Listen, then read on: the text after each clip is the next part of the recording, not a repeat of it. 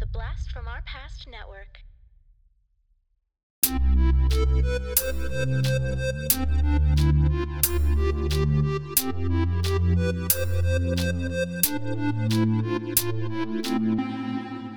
Talking Back. Hey, everybody. Welcome to Talking Back, the podcast where we like to chat about past achievements in movies, comics, video games, and more. I'm your host, Tim, and this week we are covering the comic book saga, Volume 2. And Dean, welcome. Thank you, Tim. Are you ready to saga it up? Oh, for sure. Yeah, to me the too. ends of the earth. Oh, and then beyond, into the galaxy. And The beyond, Furthest yeah, reaches of the beyond the Earth. galaxy. Yeah, you bet. Cool. Hey, we have a couple of special guests this week. Now, these guys joined us on our Event Horizon episode, and they joined us on our Saga Volume 1 episode. So we just thought, hey, we're doing Saga Volume 2. Let's have these guys back. Right? That's Makes sense. a great idea. Yeah. I came up with that one, so Of course, you come up with all the I ideas, have to pat Tim. myself on the back. Anyways, we have Tony and Jeremy from Remote Takes. Guys, welcome. Oh, thanks for having us. Really excited to be here. Yeah, thanks. Tim and Dean, you guys are awesome. And it does make sense. I don't think you can do a volume of Saga without us. I think Exactly. that's true. I think if Yeah. the first volume told us anything, it's that we can't do it without you. So we're not even going to Yeah. try. That's why we held off. That's why we haven't done it for so long. We're like, how do we even proceed from here? Where do we go? We hit the peak. It just doesn't work. It doesn't work without Yeah. us. Right. I get it. Yeah, I was reading Volume 2 and I was just like, man, I really wish Tony and Jeremy were here right now. Yeah, turn the page for you and everything. Yeah, so that's where it all started. Yeah. Cool. I really enjoyed this volume, guys. I actually enjoyed it more than the first volume. And Oh, cool. I think it's because the story's evolving in some really nice ways. I really like that they're continuing the story. They're continuing with all these characters that we fell in love with in the first volume, but they're really like raising the stakes at the same time. So I just think they did a really good job with this volume. I think I actually remember having some beefs with the first volume, knowing that they'd probably get worked out the further we went in the story, and it's already happening. So, Mm-hmm. Yeah, totally. yeah. What do you guys think, Dean? What do you think? Yeah, I love this volume. I think I've read the first one the most, just because I always, go back to the first one, start it again, like I'm going to read through the whole series again, and then end up just like not doing that. But this one, yeah, I loved it. I think I'm same with you, Tim, that just like building the characters and giving the characters more depth. Like a lot of my favorite characters, I just get a lot of in this volume, and I get a lot more of them. Like I get a little bit more deep with them. So I just fully enjoy every single issue in this one. Yeah. Yeah, I totally agree with you on that, Dean. Basically, I feel like they did a good job of introducing not too many new characters too. Like they have one or two added in there, and it was just such an easy read for me. I reread this a week ago, and then I reread this again today to try to feel as prepared as I could to talk about Saga with you guys. And it was a breeze both times. It was effortless. And I do feel the first volume, as much as I like it and as much as I've read it, that one seems to take more effort and seems to take more time for me to read. Whereas this is just kind of like we're in it, things are established, totally. and everything's just progressing forward. So, Yeah, agreed. Jeremy, what about you? Hated the whole thing, man. This No, is the you worst didn't. thing this ever. is No, this you is where you didn't. dropped off. No, so it made me feel like the first volume was just scratching the surface, right? Like they added so much context, and when you add context and you build characters, you get emotional responses from the viewer. And there are some emotional moments here in volume 2, and they're absolutely created by the context that they give us, like right from the beginning, like right from volume 7 or issue 7, they really get to it. I love the volume. It's great. Yeah, well said. So this volume was released in 2013, and along with volume 1 and every other volume in the series, it only has 2 people working on it. It's Brian K. Vaughan writing and Fiona Staples doing everything art, which I mean, I think we probably mentioned it in the first volume. I'll mention it now. We'll probably mention it on every volume. That's amazing that 2 people are making like a comic book of this caliber. It's almost unheard of. Yeah, and for it to be as long-winded as this comic's supposed to be, the expected amount of issues, and that it is only going to be those 2 creating the comic and no guest artists, no guest writing. It's them. I think that's phenomenal. And that's also why we'll get arcs and then we'll get a break. And then we've just gotten over the big break that was supposed to be a year and ended up being 3 years, oh my God. As we keep going through these volumes, we'll get to a stopping point, but they got to issue, 52?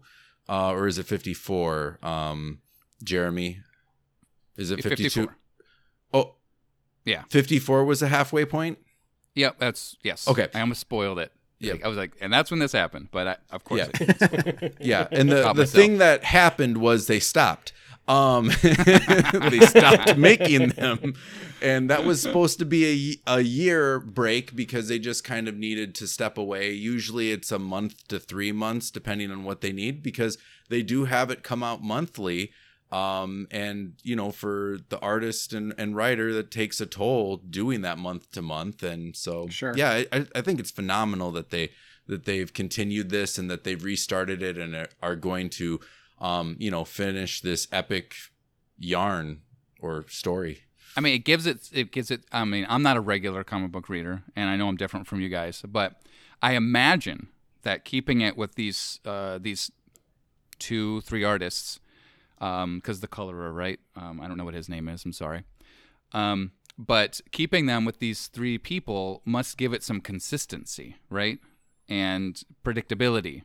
And when the quality is already so high, I think that's an advantage. I think it's amazing. I mean, the art is great and the story is awesome. So, Well, correct me if I'm wrong. I thought Fiona Staples was doing the coloring as well. Is she not? Is there a colorist in the book? I think there is. No, there is a I'm lettering and design. I think lettering might be apologize. switched out, but I apologize. I think the only reason I know that is because in some of the back pages of these issues, I think they did a breakdown of how she did her page, and she just laid the background color first and had some sketches, and she was kind of showing how she just layered the image. So it seems like she actually doesn't even do it in a traditional way where you would pencil, ink, and then color. She's just straight drawing and coloring all at the same time. Oh my God. Wow. That's amazing.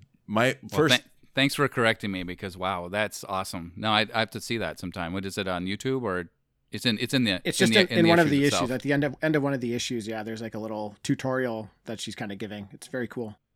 Very cool. Always happy to correct you, Jeremy. Ooh, sorry. You think I know what I'm talking about? I'm sitting and then here you with find the out issue. otherwise. Well, with the volume. Well, see, that's the thing that makes it so amazing, is because go ahead and try to find another comic book where the inker or penciler also does the coloring.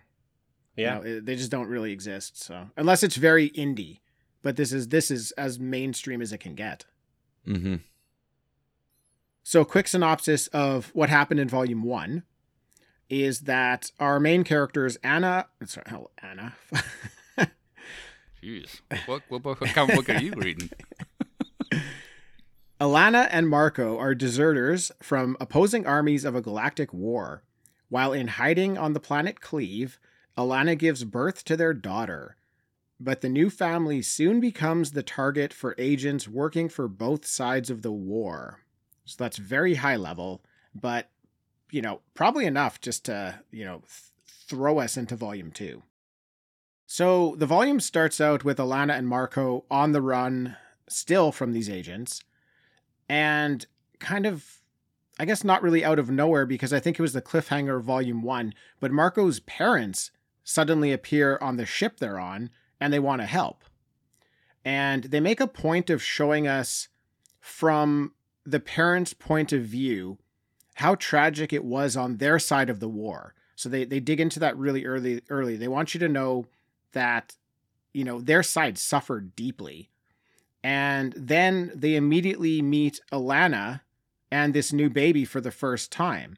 So they would 100% look at Alana as the enemy and would wonder at that moment, like, why would Marco be fraternizing with the enemy?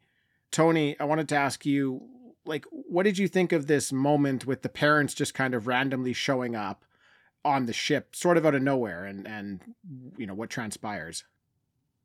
So for me, it was a great cliffhanger, but it also disturbed me because my favorite character when reading through volume 1 was the babysitter. Isabel. Yes. And her being, for what I took at the time, especially because these were the 6 issues that I read, as they came out, was like, oh, cool. My favorite character is now dead, and this, like, no one is safe in this world. I mean, that's truly the case in Saga, but it was heartbreaking for me. And even it was such a pivotal moment that as we're going to go through volume 2, I was like, oh yeah, I forgot what happens in volume 2 with Isabel. So, but yeah, it was just kind of a big, good cliffhanger moment. And then they were like, hey, see you in 3 months, deuces. So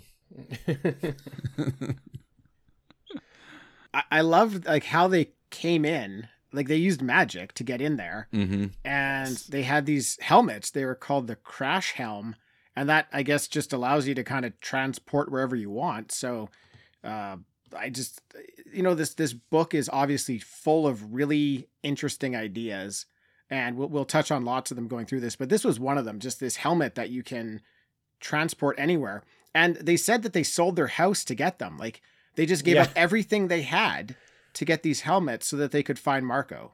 So yeah, I like the speed at which stuff happens kind of right at the beginning, because you have that cliffhanger of Marco's parents showing up, and then immediately, like, Marco puts on a helmet, slashes through whatever he needs to do to teleport somewhere, and then his mother follows. So now we're stuck just with father-in-law and Alana on the rocket ship, and it's just this cool tension already. It's a bottle episode, right? Like, they bottle those two up, they go on adventures, they give us context, and yeah, it's awesome.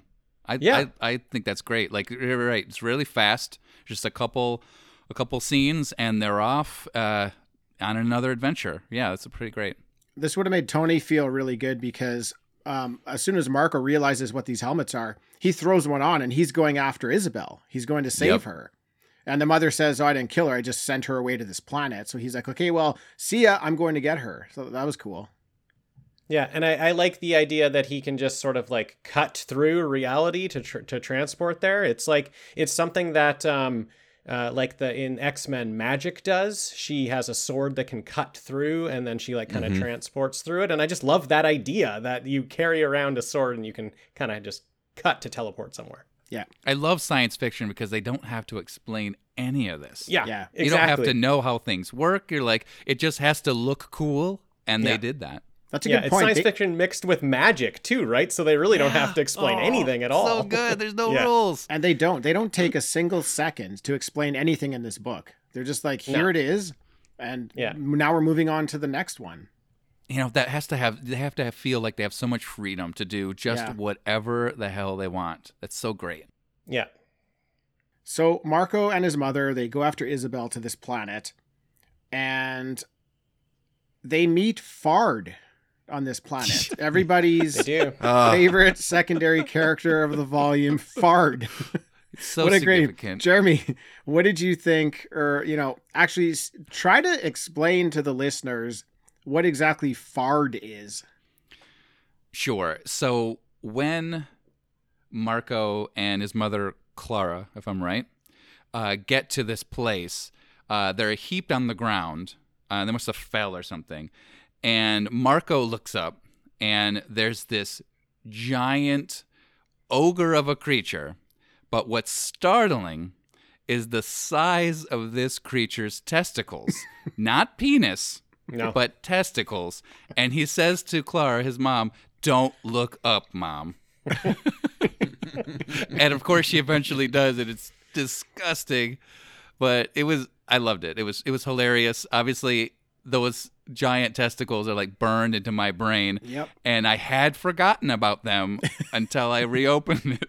And I'm Same. like, oh yeah, it's Fard.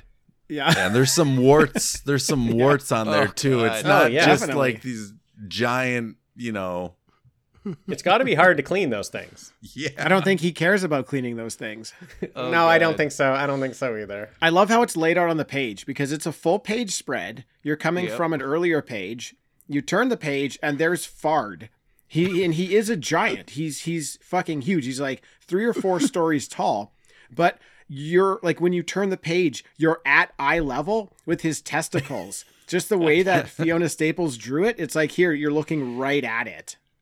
Perfect. Well played, Fiona. Well played. Well played, Can you imagine the description that he would have Oh, yeah. given in the story? Giant monster with testicles. Great.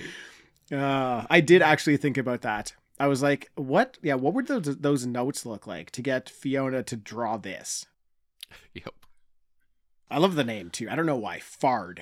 It's just Fard. it's a strong Yeah. name. It's a strong It name. works. It does work. I yeah. would assume. I'm like, of course, Fard, right? Yeah. Yeah. You'd almost just name him that if you didn't know, right? I Like mean- if you just had to come up with something, why you'd be it's like, so I don't good. know, Fard. It was probably Fard. I Totally. feel like it's fart mixed with Yeah. like what he's missing, which is like, he's all balls and no dick. So, it's Right, kind yeah. of those two things together. Ugh. Yeah. Or like nards, because your eyes go to the nards. Yeah. It's all Yeah, that. mix of fart and is. nard. Yeah. Awesome. Uh, I wonder if that picture will make our Instagram. We'll see. It should. We'll see what happens. Should, Tim. What does Dean look like out of the shower? Take a look. Do a side by side. You won't be able to tell the Oh difference. yeah, who wore it better? Who dangles best? Okay. uh, So Alana and Marco's father are on the ship together while all this is happening down in the planet. Like Jeremy mentioned, they've just kind of bottled these sets of characters. And it was very interesting because Alana sort of had the ship tie up Marco's father just to kind of restrain him because like they really are on different sides of the war. So you could feel a little bit uneasy in that situation. So she restrains him. And then this ship, as we know from the last volume, if you tell it a secret, it'll like do something that you want, or like a way to power the ship to do what you want is to tell it a secret that you haven't told anybody else before. I think that's the magic that Bar brings. He can cast a spell, and she's familiar with it because Marco cast the same spell in Volume 1, and he needed to have and there needs to be a secret. Okay. Okay, cool. Yeah. Right. Yeah. So, Thanks for yeah. clarifying that. You always need like an ingredient for a spell, and the one to make like the vines disappear is a secret.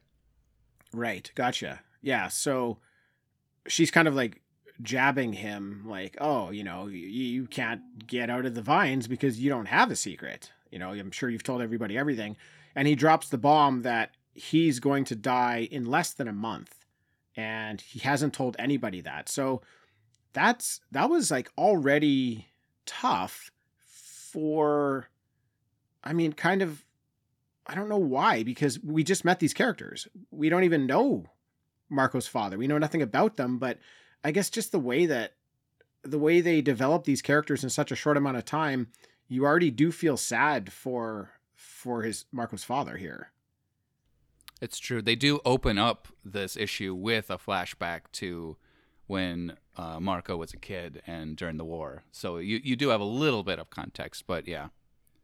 Yeah. I like this part. I like that he tells Alana the secret. I don't think it's just to get out of the vines. I mean, it is, but I think it's also to get it off his chest. Sure. Because it is far easier when you have something very, sort of sad news to tell, something very emotional. It's hard to tell the people that are closest to you because then they're going to feel bad. So you just know what it's going to be like and all that sadness is going to surround you. It's kind of easier to tell someone you just met because then you can at least connect with them a little bit and you can tell them this and they won't have that sort of reaction that everyone who's closest to you will have. So I really like this. Which he kind of says too. He says that he didn't want to say because he doesn't want to live his last month with depression and pity, sadness. Yeah. He wants to enjoy it as best he can. That was another thing that like really endeared him to me because the mom through the issue, you're kind of getting this attitude, this bickering with Marco. And I'm thinking, ooh, the dad could be just as bad and be trying to maybe hurt, Alana. And yeah, I just really endeared me to Bar, I think his name is, because they make a joke about that in a later issue. So great joke. I'm sure we'll get to it. Yeah. Another thing that is really endearing is he basically lets you know that all he wants to do with his last month, like the reason he's there, the reason that the mom is there is only to help Marco. That's their only purpose. Is all they care about is him. They don't care about anything else. They don't care about their house. They sold it. They don't care about their lives. They'll sacrifice them. They just want to help Marco, survive. So I think that's really great. Really great writing. Yeah. Same. It kind of makes you think, where were they when he was in the camp, in Volume 1? But yeah, it'd be interesting to see some sort of side story, but maybe they were getting those helmets to help them. It's absolutely true. There could be, who knows? Very interesting though. Yeah. So we get a flashback here now where we get to see how Marco and Alana met. And Dean, I want to ask you about this backstory with the two of them. What did you think of all that? Because it's kind of interesting. I love it. I love, Tim. I love stories. Double heart.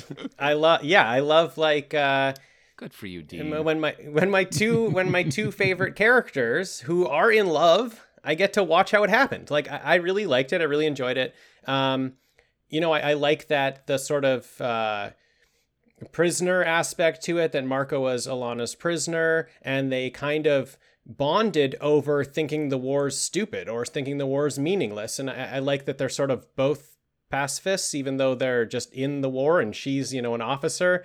And it's, I think it's done so well that in a moment where, we know it's coming, we know that she's going to let him go because we've seen them together already. It still was impactful to me in that moment. Like it's still, when it happened, it still got to me, even though I sort of knew that's where we were headed. So I think it was really, it was nice. It was a nice meet cute, as they say in the book. Yeah. Yeah, they do say that. As she's hitting him in the face with the butt end of a rifle. Yeah, telling him to shut up or something like that. Yeah, fun.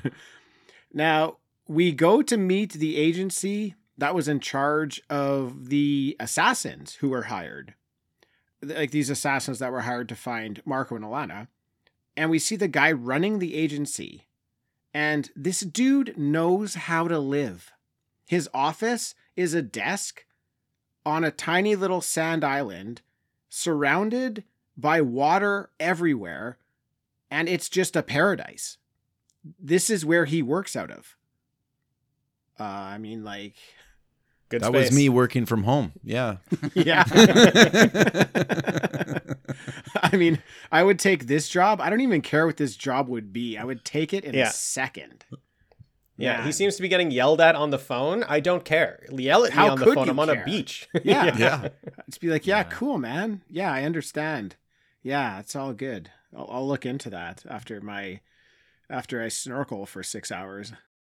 He looks like he looks like he's a good swimmer, though. You know. Yeah, He he does. looks like he might Isn't be he a like an seahorse? aquatic, yeah, an aquatic species, a seahorse. Yeah, exactly. Now, as it turns out, Marco has an ex that he was very close with, and her name is Gwendolyn, and she's the one who hired the Will and the Stalk to capture them.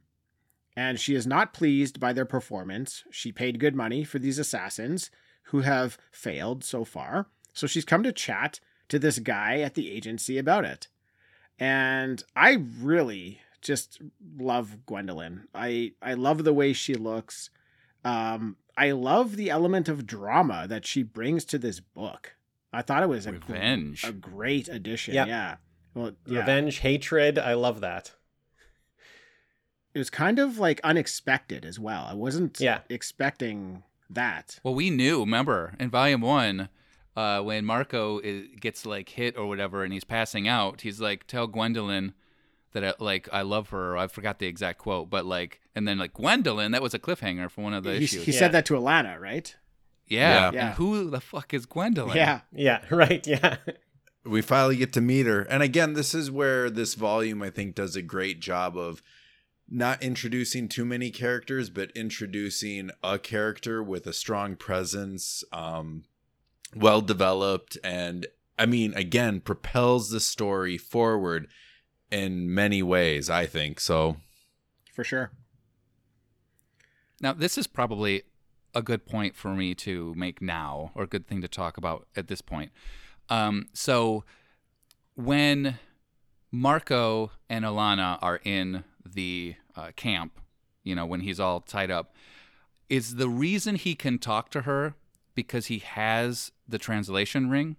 she think stole so. it back for him. Yes. They briefly mention, like, when they come to kill me or come to take me, take this ring and spread this story. So yeah. Yeah. So he has it. So isn't it fitting that the only way that Alana and Marco could fall in love because they can communicate is the same ring that Gwendolyn gives him as his fiance? Isn't that just so fitting that how that all fits together? I think that's great.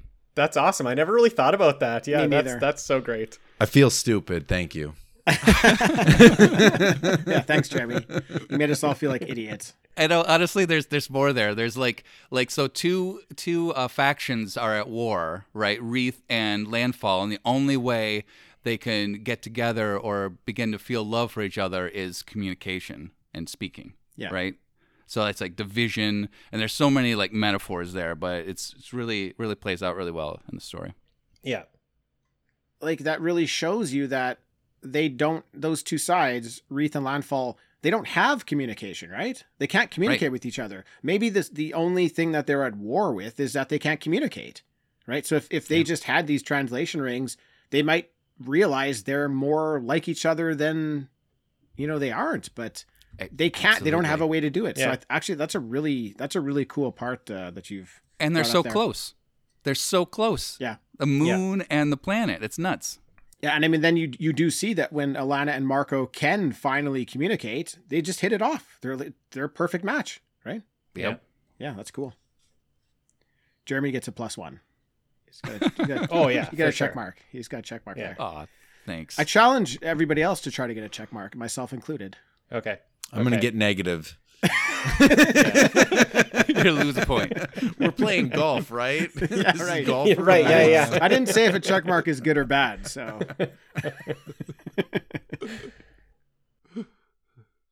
So we get a great section here, a section I absolutely love, because the Stalk comes back. I know we all loved the Stalk from Volume 1. I think I said it was my favorite character. Maybe it was the Will, but the Stalk was very high. And she's back, but it's only in the Will's dream. So it's only for a short amount, and it's not real.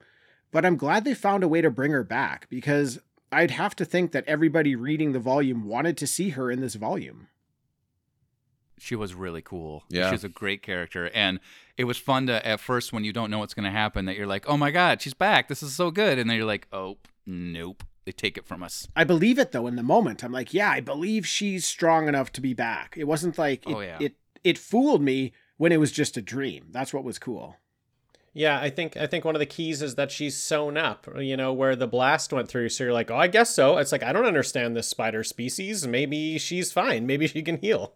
Exactly. I'm not a medic. Yeah. Yeah. I believed it this time because I read this a while ago and I have a not so great memory. So I'm like, oh yeah, that's right. She does come back. And then a page later, like, no, you're just a dipshit.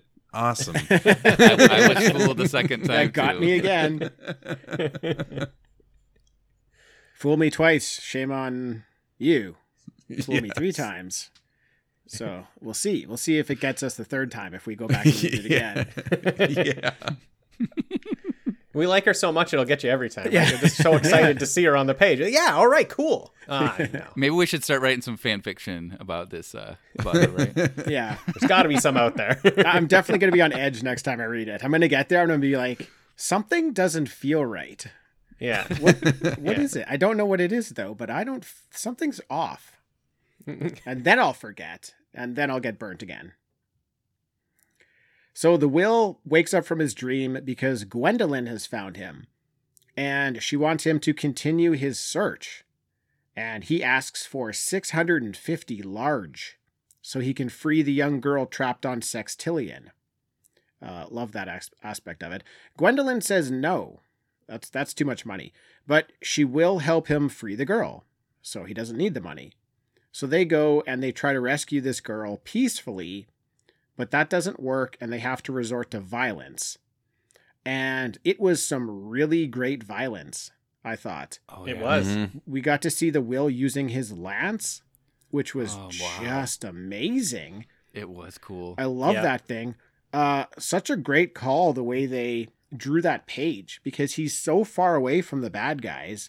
And then he just holds this thing up that you can't even tell what it is. It almost looked like he's like holding an ancient goblet. Like he's pouring something out of an ancient goblet.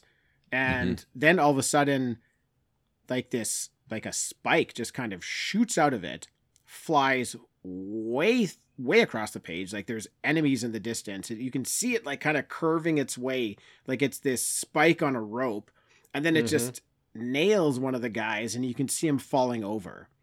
I thought it was a great presentation of this weapon. Made me fall in love with it right away. Yeah, same. It's after that, he note that he hands it to Gwen when he gets one of these guys gets the upper hand on him, hands it to Gwen, expecting her to use it. He's like, do anything. And she grabs it, and then instead of using it, she casts a spell and says, my ex taught me this one, and like zaps the guy. It's so good. Yeah, awesome. She's like, I'm too cool for your lance, dude. I got my own stuff. Yeah, I got lightning. I liked what the Will said about the lightning she used. He was like, that's like he knew about that spell, and he's like, what you just did there will actually take a couple weeks off your life. So I think that's another one of these really interesting ideas they come up with in this book. Like these magic spells that bring you great power, but while you're using them, you're shortening your own lifespan. And what an interesting thing like that would be for all of us if we had some sort of a power like that, like the balance between going bananas with it, using it all the time versus your lifespan. I think it's just it's a really interesting, like almost like social, question, like how people would act with like great power like that. Yeah. I'd be a glass cannon. Hell yeah. Only the good die young, man. Yep. Hell yeah. Give me 1 week to live. It's gonna be, But what a week. Yeah. What a week. What a lightning week. blasting everybody. The Yep. things you'll see. Oh, that guy just cut me off. Boom. Boom. That guy was done. thinking about cutting me off. I saw him. Yeah, exactly. Yeah, Lion Cat got in on the action here. He ate the face off of one of these alien dudes. Yeah, I think it's a she. It's good. Who? It's a she. She? Lion Cat's I a think she? Lion Cat's a she, yeah. Okay, she bites the face off. We haven't really mentioned too much about it, but this book is extremely graphic in both like violence and sexual content. Like they don't really pull any punches when it comes to those two things, which I don't know, like I kind of get the violence, but all the sexual stuff kind of catches me off guard. I'm not sure its place. No, I was trying to figure out why it's in there, and maybe it's just for shock value. I'm not sure. Like at least the like whole fard part of it, you know. Like I'm not sure why it is like that, but I don't mind it. I kind of like it, but it's just I don't know why. I don't know why. Well, like, are you talking about a specific scene, like the? Well, no, I'm talking about issues? just an ongoing theme of like, I don't know, like very graphic sexual material in the throughout both volumes so far. I would say I think it makes it down to earth. I think that people have these experiences and they can relate to them, and that's why I think it adds to it. I think it adds to the characters, it adds to the context. I like it. I think it adds a good. I think it adds to it. And Yeah, totally. I know we just mentioned fard, but I do think it's all done pretty tastefully too, in a graphic way, if that makes sense. True. Like, no, that's very true. Fiona Staples' art and her just, I don't know, way that she draws stuff on the page, like it has the impact it should have, and it's not like, I don't know, I've seen stuff that doesn't seem respectful, you know, and I feel like this is you know, has a sensibility to it that fits within the book, and like you said, Jeremy, grounds the book too, you know. These, you know, I like how the sex scene that happens is like, yes, my parents did have sex at one time, like I didn't just appear, you know. And right, and they're not showing like anything like pornography or anything. They're just showing some tasteful shots, and you know, and I don't think they sit with it for very long either. It's like, this is this and this, and then it goes into the dialogue, and I think people pay more attention to the dialogue at that point. So I think it's tasteful. It's not always tasteful though. Okay. What do you mean, like fard? Not even. Or what? Well, I mean, in this volume, what I would say would be more like when we finally get to Prince Robot and some of the imagery on his screen. Okay. Fair. I was thinking about the scenes, but you're right. That was a little bit. That did catch me off guard. Yeah. I still haven't figured out why that particular scene showed up on his face. I know, it's interesting, right? Yeah, I mean, let's put that on the back burner. Let's talk about that when we get there, though, because I want to go through that. Fair point. It's not always tasteful, I guess. Yeah, but I do agree with what you're saying. Like, I really think it's I think it's realistic. Like it is a part of like humanity, really. And there's a lot of comics out there that are afraid to dig into it because it might seem untasteful. But they do it in a way that is tasteful, and it works with the book. And yeah, it's just, I think it's very fitting because they're trying to tell sort of like a complete story here. So that's something that they need to include because it is part of their story. So to omit it because they don't want to offend somebody would make their story like not as good. So why would they do that? So they don't. Yeah, and I think it's their dialogue in those scenes that just make you connect so much with those characters. You're like, oh yeah, this is just like, they're just, you know, being real and just talking to each other. This is how it goes. So I really like those parts. Totally. So we get another flashback here to Alana, who still has Marco as a prisoner, but they've become friends. And they're in a secret book club together, which I thought was very cute. Great. Alana says it's the highlight of her career. It's a great line. Yeah, not just day or week, career. Loved it. Now, it's a good book. She loves reading this story between this rock monster and a girl, and it's a love story. She's just taken aback by it. And this is a really important part of this volume where Alana connects to this story as a love story, but Marco lets her know that the book is actually a commentary on the war and how the war needs to end. And Alana ends up freeing Marco here, and they kiss. So it's kind of like this is their big moment where he's no longer the prisoner. They've connected enough, and they get together. Now, Marco and his mother find Isabel, and they escape back to their ship after a brief encounter with the midwives. Tony, I want to ask you what you thought of the midwives, and also about Timesuck, who's a character we meet right away as well. Yeah, I thought it was unnerving, the upside down black ichor spitting witches that kind of reveal that, you know, this planet isn't a planet, it's something that's hatching, you know. And yeah, I thought that was really cool. And again, it's just how inventive and how different I feel this sci-fi comic book is, because like, again, it's like this planet or egg or whatever giant space celestial body thing is hatching and is you know, just gonna feed on whatever is close to it and be like a time suck. Which, do we even find out? I know I read this today, but we don't really find out what a time suck is, but it is such a cool name that I feel like evokes enough to be like, yeah, you don't want to get sucked into that, you know. Yeah. That sounds bad. I think it's a black hole. It's a creature that can create a black hole. Yeah. Okay. Yeah. That's what I took from it. Makes sense. Man, if they wanted to, this book can have so many spin-offs just about stuff that they don't fully explain, really, honestly.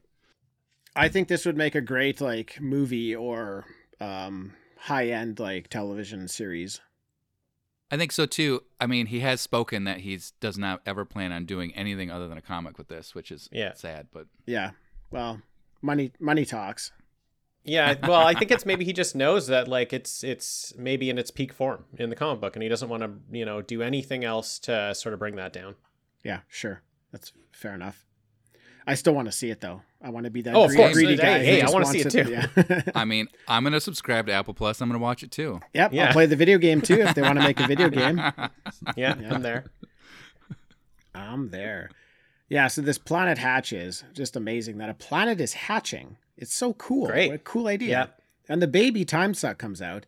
The thing's, it's fucking cute. I like it. It's just a cute little thing. It's so innocent. Yeah. At this point, the Will has caught up to Marco in his own ship, and the Will sees this, and he calls it an astrological super predator, and he once saw one take out a whole armada, which is, I thought that was neat. And so he's very panicked. He's like, we need to go. This is not a safe place. Gwendolyn is very adamant about killing Marco though, so she fires a torpedo at them, which accidentally hits the baby Timesuck right in the tummy. And that makes it grumpy. Yeah, I like why it hits him, because Alana makes a cool move where she goes at the rocket sort of full force, knowing that it won't arm itself until it's far enough away from the vessel that shot it, you know? So just a cool thing that she knew, that it just bounces right off of their ship and right into the tum-tum of the Timesuck. Well, and Gwendolyn, who fired it because she knew that they were there, but couldn't see it because, again, they're on that wooden spaceship. Right. And so it was a heat-seeking rocket, too. Again, this will tie in later to kind of like the Will's reaction to, you know, doing something. He said, no, we're not, don't fire that, you know, so. Yeah. So this newly born, very angry Timesuck starts sucking everything in. And the Will and his ship and his group they're able to escape. They say that he's able to go to high speed, which I just assume is like warp speed, or, you know, that's their name for it, high speed. Makes sense. That could have been a bit better. Hey? Yeah. Ludicrous speed? Should they went to ludicrous yeah, speed? ludicrous speed. Yeah. They spent it all on Timesuck. You know, that was the good name, totally. and then high speed. And what should we call light speed? High speed? I don't know. Yeah. It just didn't like instill the same type of reaction that I would get out of hearing light speed. Yeah, that's interesting, because actually some of the things that, like, some of the names they have for things are very simple, and I think it's very cool when it's simple. like, so like the language, they just call it blue because we're reading it in Yes. blue. And I thought that was so I like cool. that. That's Yeah. such a Yeah. cool idea. But yeah, this thing of just high speed, feels like it could have done a little more. I mean, potentially another opportunity where the word fard could have worked. Yeah. Fard speed. Fard We're- speed. Yeah. We're going to fard speed or just fard. Full fart ahead. Yeah, we luckily escaped because we went to fard. Now when the Will's ship is damaged by the fetus, by the time suck, and everything starts to get sucked out of the ship, including Lion Cat. It's that point which I realized that, is space going to be like space, or is space going to be like Guardians of the Galaxy, where you can kind of just sit out in space for a little bit and not like explode? And of course we learned the latter, where you can sit out there apparently for a bit and not be like instantly like, blown up. I thought Yeah. I was afraid at first, and then I'm like, oh, okay, physics a little different. I get it. Yeah. Sure, yeah, just kind of like expanding, or not expanding, but like sharing the rules of the universe with us, right? Mm-hmm. Yeah. By just showing us a scene that's happening, basically. Yeah, I like that scene because the Will got to use his lance again. Yeah. Very Hell yeah. dramatic scene. Like I liked it. That's Very dramatic. more character building for the Will, because Lion Cat gets sucked out into space, and like the same way that Marco grabbed that helmet and went after Isabel, the Will's just like, there wasn't even a consideration. It was like the Lion Cat got sucked out and he jumps out right after her as fast as he could. So that's great. Like we've we're in the second volume, but you can really tell how deeply certain characters care for other characters. Yeah. Well, Yeah, I think and- there's also a metaphor there that the Will, his relationship with the truth is like, he has this, he needs this. It's part of him. Right. I like that. Without it, he doesn't know the truth. So I think that's Yeah. really interesting too. Yeah. Very Yeah, interesting. and I liked the Will in the first volume. I thought he was very cool, and then this volume you get all these sort of deeper levels of him, when like right away he wanted to go back and get that girl. Like he just wanted enough money so he could save her. So that's cool right away. And then jumping into space to save the cat. And Tim, we've talked about the save the cat moment. That's how you tell someone's a hero in a movie, when they save a cat at the beginning of the movie. Boom, they're a hero. It's the save the cat moment. The Will's a hero. Check mark. Yeah. Yes. I'm on the board. Oh, must be nice. Now, Tony, to be honest, like, you may have earned a check mark before I brought check marks into play. So Yeah, I feel like I probably even owe you a check mark. I mean, that's really nice of you. I I always owe him a check mark, honestly. yeah.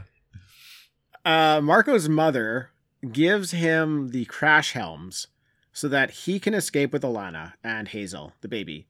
So this is more like we were talking about before. They don't care. They're just like, we need you guys to be safe. Marco grabs them, and instead of escaping selfishly, he uses them to power the ship by, I guess, giving the ship some sort of magic item, and then the ship can turn that into like more extreme power, and they use that to break free from the time suck. And There is precedence from that, because remember, he His put sword. his family's sword in there, Yeah. to open it up.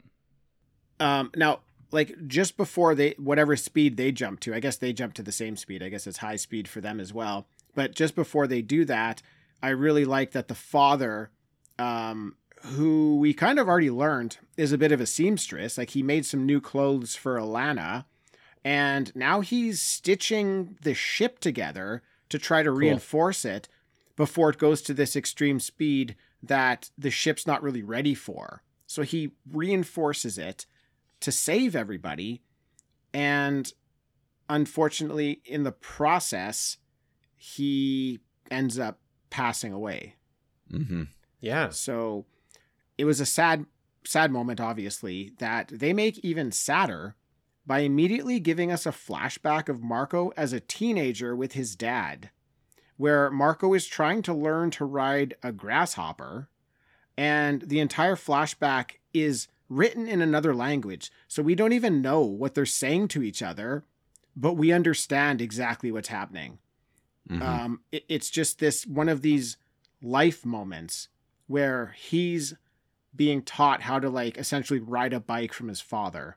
And that's, man, that one hit me right in the tummy. Oh, it was masterfully done. Just the way that they had set it up. And what I really appreciated about it too is, so we did talk about the save the cat moment, and the save the cat moment happened between issues. You had the issue ending with Lion Cat going out into space, and then that's closing, the book, and you have to wait a month for the resolution.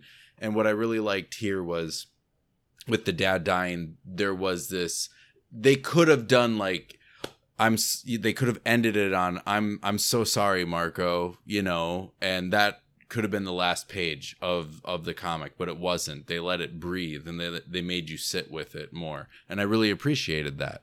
Because it's not just this book of constant cliffhangers.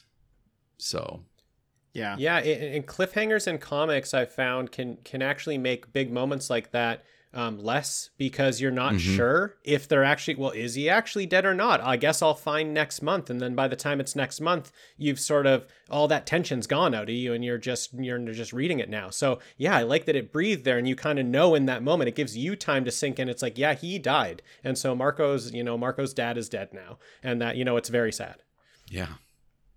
I really liked the fact that they put the speech bubbles in a different language, because what that does is it forces us to look at the imagery and to focus on the physical story, not the written words. All too often, this is not for myself, because I really love art, but I really think that some people who read comics and graphic novels might speed their way through by going through the words and not paying as much attention to the imagery. And what this technique forces you to do is to only pay attention to the imagery. So really soak up what's happening in that moment between the father and the son, and really like letting you fill in the words for yourself. Write the word bubbles yourself in your head as it's happening. So I haven't really seen that done very often. It worked extremely well for me, and I just thought it was a beautiful, beautiful couple of pages. It really let me imprint like myself and my experience on that. Not that I've learned to ride a grasshopper, but you can relate it to riding a bike, and it lets each reader kind of imprint their own experience with, their father or their mother, their loved one who raised them, and I think that's a brilliant stroke that they of writing that they had there. So it's an emotional chord that, we didn't know Barr very much, but what we did know of him is that he's this overly accepting, kind person, and he was there for his kid during rough times, and and he did a great job, and he's gone. So I think they did a good job of adding context to Marco, and Barr was a really cool character, and it sucks that we only get to see him for a couple issues. Yeah, and he would be played by Bill Nighy if it was a live action movie, because totally nailed it. Wow. I was gonna say Tony deserves his check mark for us filling in our own word bubbles, but I think this gets the check mark. Yeah, I was gonna say, guess who just got their casting check mark. Gets the check mark. Guess who just got a check mark. Woo! Now, while we did briefly see Prince Robot on a single page earlier in the book, we do get a good chunk of story with him here to kind of finish it off. Now, we get a really interesting flashback with him where he's injured on the battlefield while helping out Landfall in the war, and a field medic comes out to save his life, and she just happens to be like a mouse humanoid, but a gas grenade lands near them, and the medic unfortunately doesn't have a gas mask, So she fucking explodes. Oh my Yeah. god. Like everything about her explodes. Yeah. And I would gross. say especially her head, but everything. Yeah. This was really a really like weird part of the book, and I really liked it because I didn't understand what they were trying to tell me. Like it seemed like they were trying to make a connection with Prince Robot and this medic, and they're trying to show you kind of like the other side of the war, and that the other side of the war also has kind of tragedy. But then to kill off the medic like that, I was like, I didn't really understand what they were trying to tell me with that, because in a couple of pages, I was like really into this field medic mouse. I was like, she's I really love the cool. mouse. I liked her. Yeah. She's like, she was such a good character. And then by the end of like her short story there, her head is like as big as a panel, and then she bursts into blood. And I was like, what? Why you got to do the mouse medic like that? Yeah, I think the key to that is that the mouse medic, doesn't have horns, doesn't have wings, is not on one of the sides that started this war, and maybe is just from the planet that they're on, and they all have gas masks, and they don't give one to the medic. It's just getting caught up in this fight that's not even hers, and I think maybe that's sort of the point of it, that she's the only casualty there when the gas comes out, is the one that is just helping nothing to out do with someone it. else. Yeah. It has nothing well, to and do with saving it. lives, like is And there saving not lives, fighting? Yeah. They give her so like a story. Yeah. Right? And it's awesome, and they make her cute as hell, right? Mm-hmm. And you like her almost immediately because she's helpful, she's not vengeful, she's a lifesaver, and then they have her head explode. It did hurt. I'll give you that. It sucked. Oh, it was a tough moment. That was actually a really tough moment for me in this book. Like I was really endeared to this mouse character, and damn, they're just like, forget about it. She's gone. They knew what they were doing. Oh, they know exactly what they're doing. Making her a mouse. Come on. They know how to control my emotions in this book while I'm reading it. They made us though attached to this mouse character in only 3 pages. Yeah. And I would say it. You could say 3.5 because on the fourth page, the mouse's blood is all over Prince Robot 4, and I don't know. So still there, sticking around for another page. still there on another page technically, but yeah, the way that they were able to give so much character in 3 pages. Yeah. Incredible. Yeah. Great work. Yeah. So go ahead, Tony. I was going to say, this is also the page that has I've read this a couple of times, and I think I was so endeared to the mouse, and maybe I should have a checkpoint taken away from me, or a check mark taken away, because I don't rush through comics, but I literally, when you mentioned like, oh, it's not all tasteful, and you mentioned, oh, in Prince Robot's face, I was like, wait, what are you talking about? So I'm flipping through as we're talking, and then I see it, and I'm like, oh God, I don't think I've seen this before. I totally skip past it because I'm looking at the mouse. Yeah, it's in multiple panels too. They do the same thing in multiple different screens. So, but I kind of get it. Like I feel like he's so obsessed with Alana and Marco that it's almost like, I think they established in volume 1, he doesn't always have control over what comes across that screen, right? It's more of like an emotional response to something, and then it's almost like what he's thinking. It's kind of like what a nightmare scenario would be for a human being, is like if what you're thinking pops up on a screen that is your face. And yeah, I feel like it's maybe almost as like a dream for him as well. Like he can't really control what's happening. Maybe it's subconscious, but he's so focused on Marco and Alana right now that that's what's on his screen.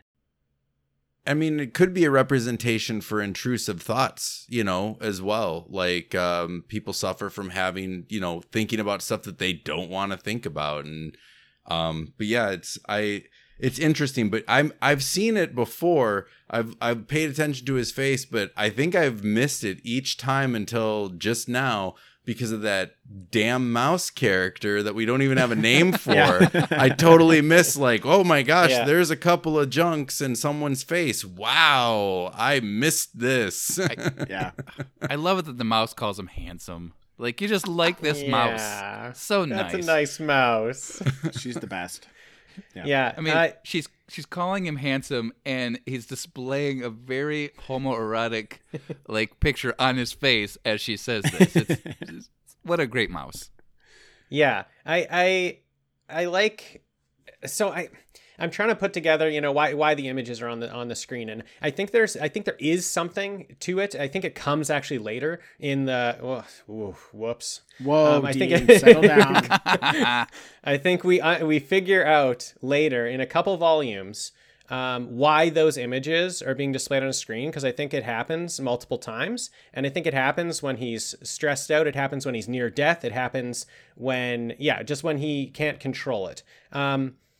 So there is one thing that I just picked up sort of this time. He does get, he's got a bad injury in his neck, and he's made out of like circuitry. So maybe it's, he's being short circuited, maybe so that he has no more control over his screen. Maybe this isn't a thing for his species. Maybe like, it has happened to others of his species. Others of his species? Okay. Yeah, okay. So then the king happens to the king when he's upset. Like, okay. It does happen. Okay. So then I think they will mention a little bit later maybe why those images are showing up on a screen in those moments, in sort of the moments of near death, in the moments of fighting and war. So yeah, we can dig into it in a couple volumes, I think. This is great because I totally forgot. You came so close to losing a check mark, Dean. Oh, I know. I was so it was close. It was right there. It was right there. I saw you erasing it from the board. I was already erasing the top of it, and then I was Yeah. like, "Wait, he Yeah. saved it. He didn't spoil." Nope. Okay, Never mind. I'll take that. Okay.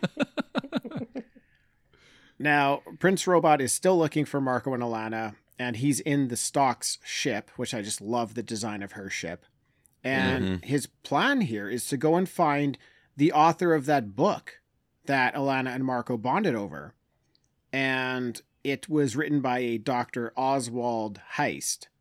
And Robot, he just thinks that that's a likely place for Marco and Alana to go to, is to this author. So, Dean, what did you think about this part where the prince goes to the planet where Heist is on and goes and meets this author? Well, first of all, talk about cute characters. We get a cute little seal. Yeah. Yeah. They don't even say his name, do they? They Until don't the say next his name. the Yeah, next I issue. know his name, but they don't say it yet.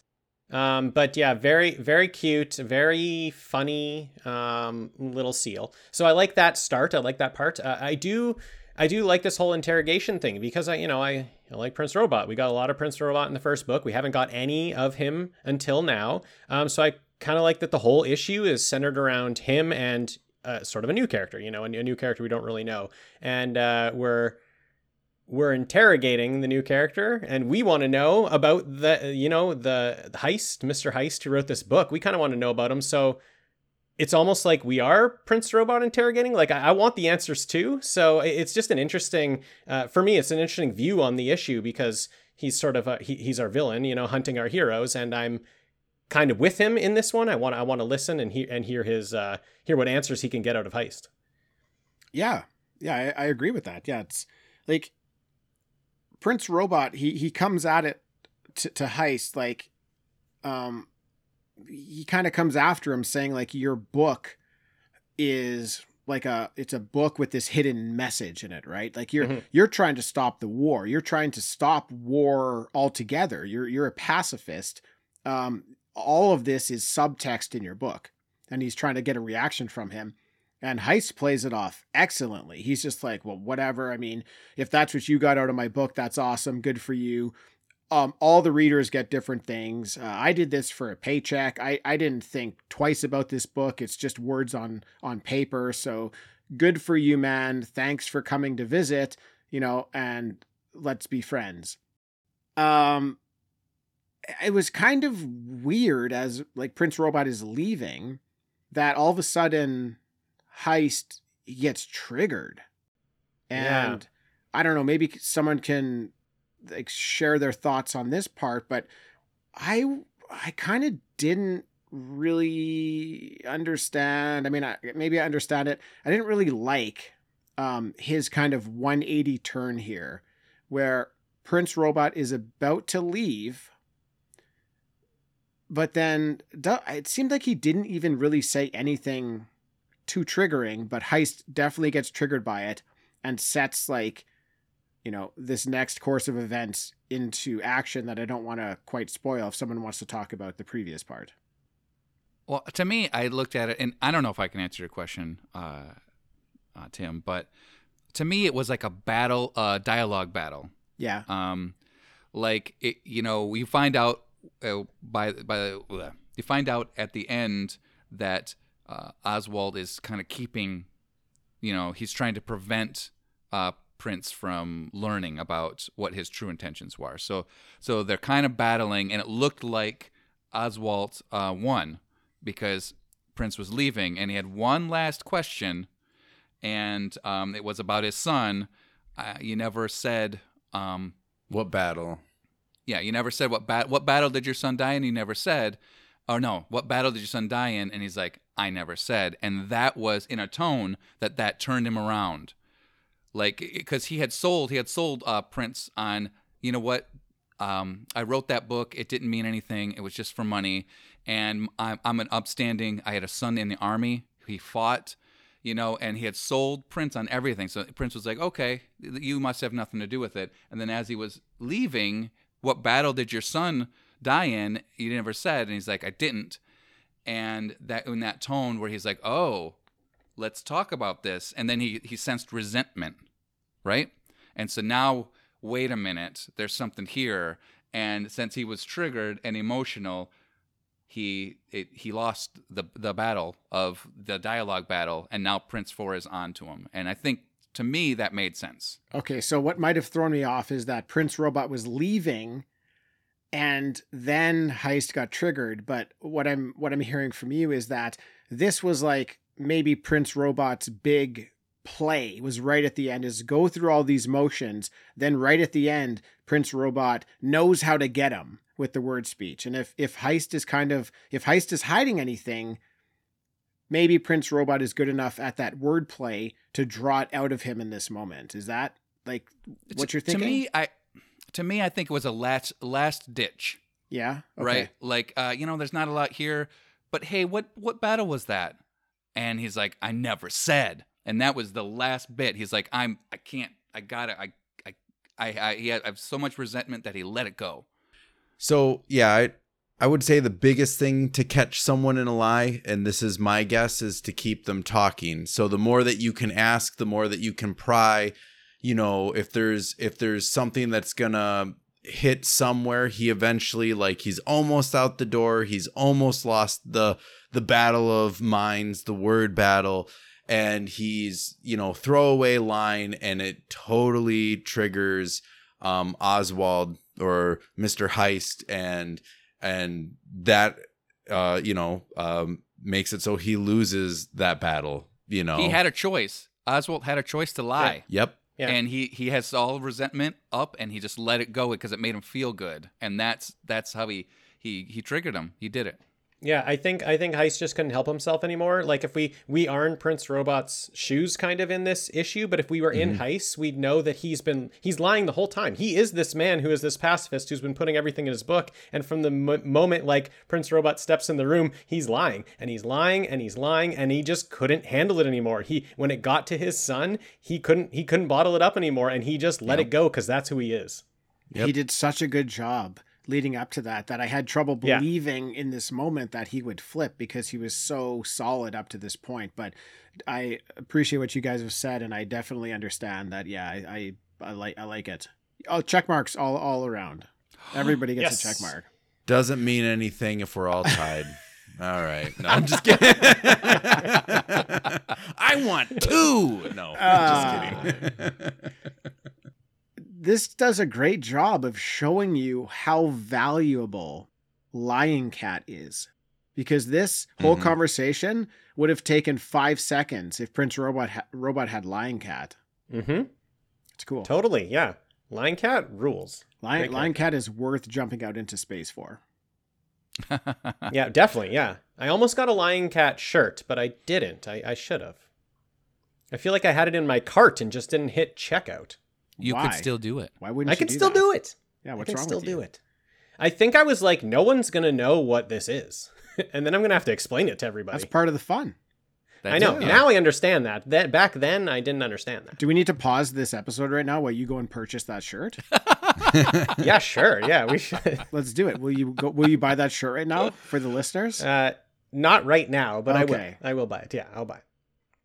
I'll be wearing it for our next volume. Okay. Nice. I thought you were gonna say you'd wear it, and in your photograph next to Fard.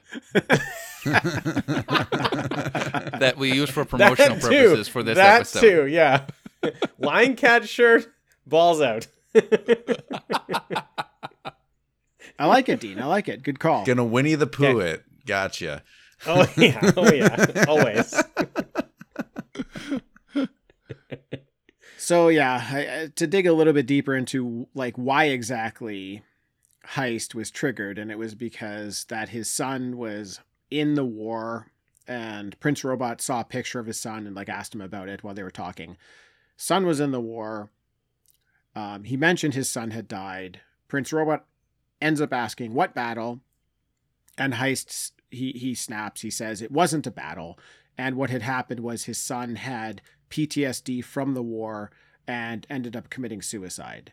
So that's why Heist is so against this war, is he's seeing what it does to people, right? He's seeing how it destroys everyone involved.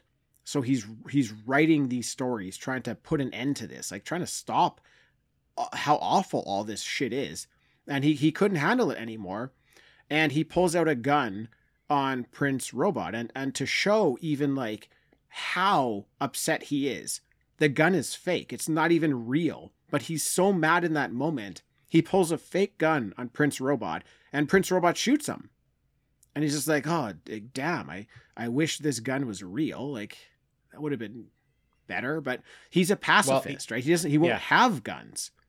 And the way, I guess, Prince Robot, he's still kind of like, maybe doesn't quite know if this guy is like writing the propaganda into his book. So he gives him a pen and says, here's a pen, stab me right here in my neck, and I will die. And Heist can't do it, right? He's already been shot in the knee. He's very possibly going to get killed right now.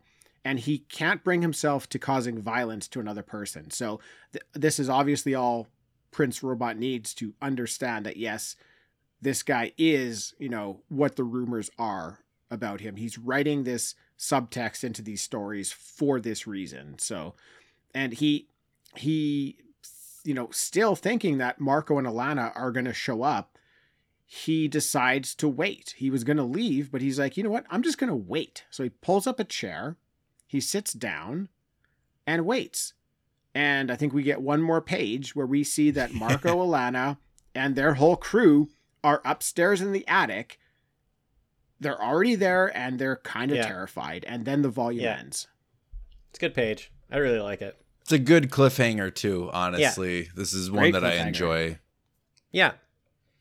It's one that has a story after it, not just a moment. We know there's a lot more to come after this sort of situation. So it's like, I just want to dig into that next issue, and the whole issue is going to explain to me what it is, instead of just like, oh, I need to see the next moment. I need to see what happens right after this. It's great. It's been 2 volumes of like assassins hunting down Marco and Alana. And at the end of volume 2, Prince Robot is the one to find them.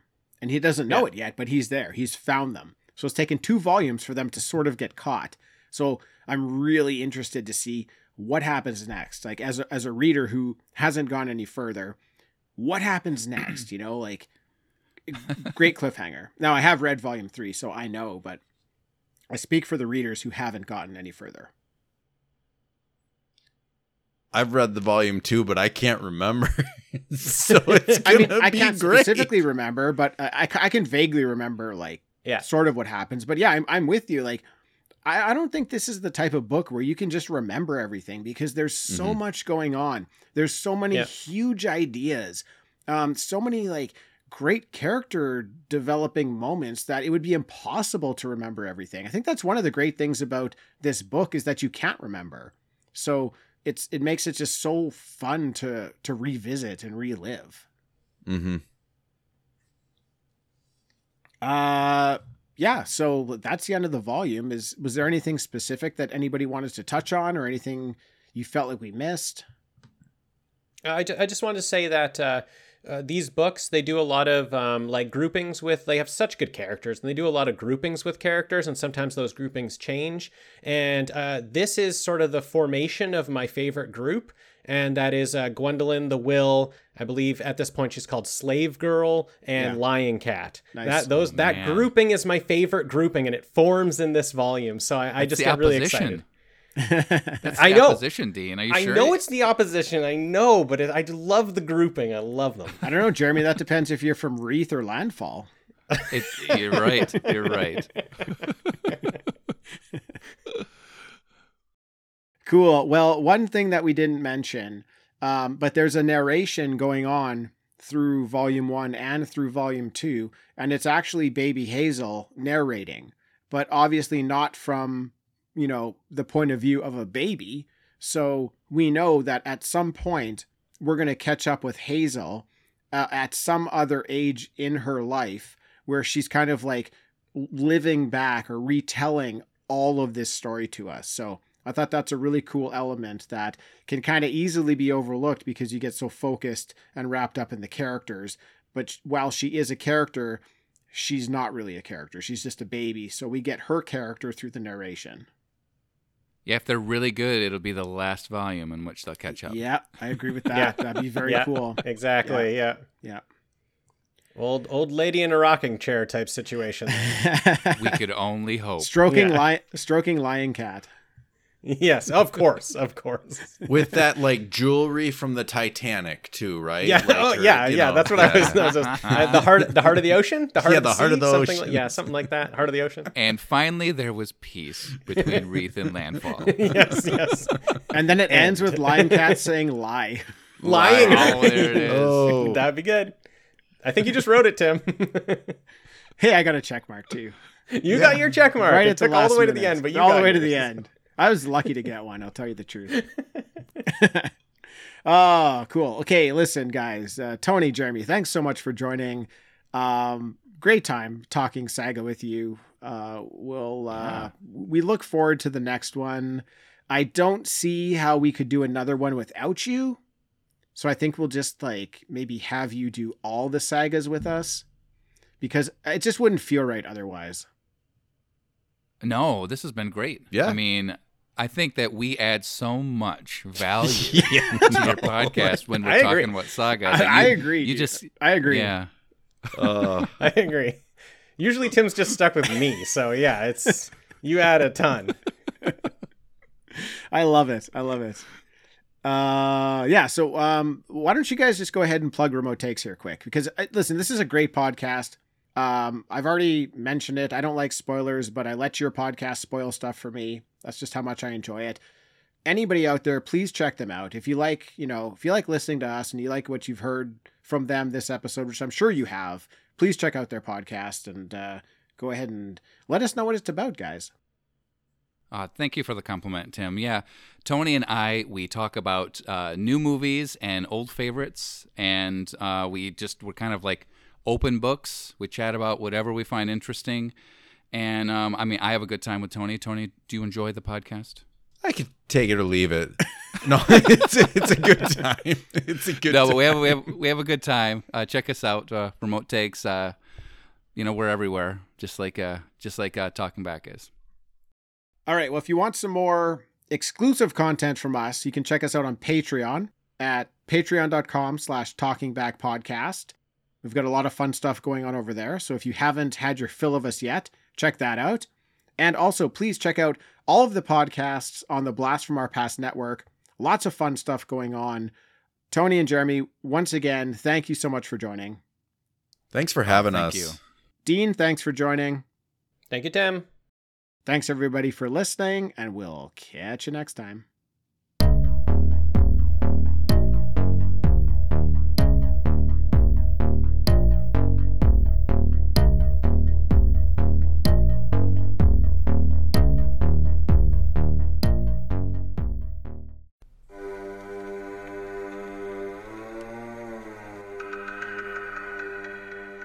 everybody. I'm Corey. And I'm Zach, and we're the hosts of Podcasting After Dark, a cast dedicated to late-night horror and sci-fi of the 80s and 90s, often found on HBO and Cinemax. You know, the movies your parents didn't want you watching as a kid. You can find us every other week on Apple Podcasts, Spotify, Podbean, and Stitcher. This is what you want. This is what you get.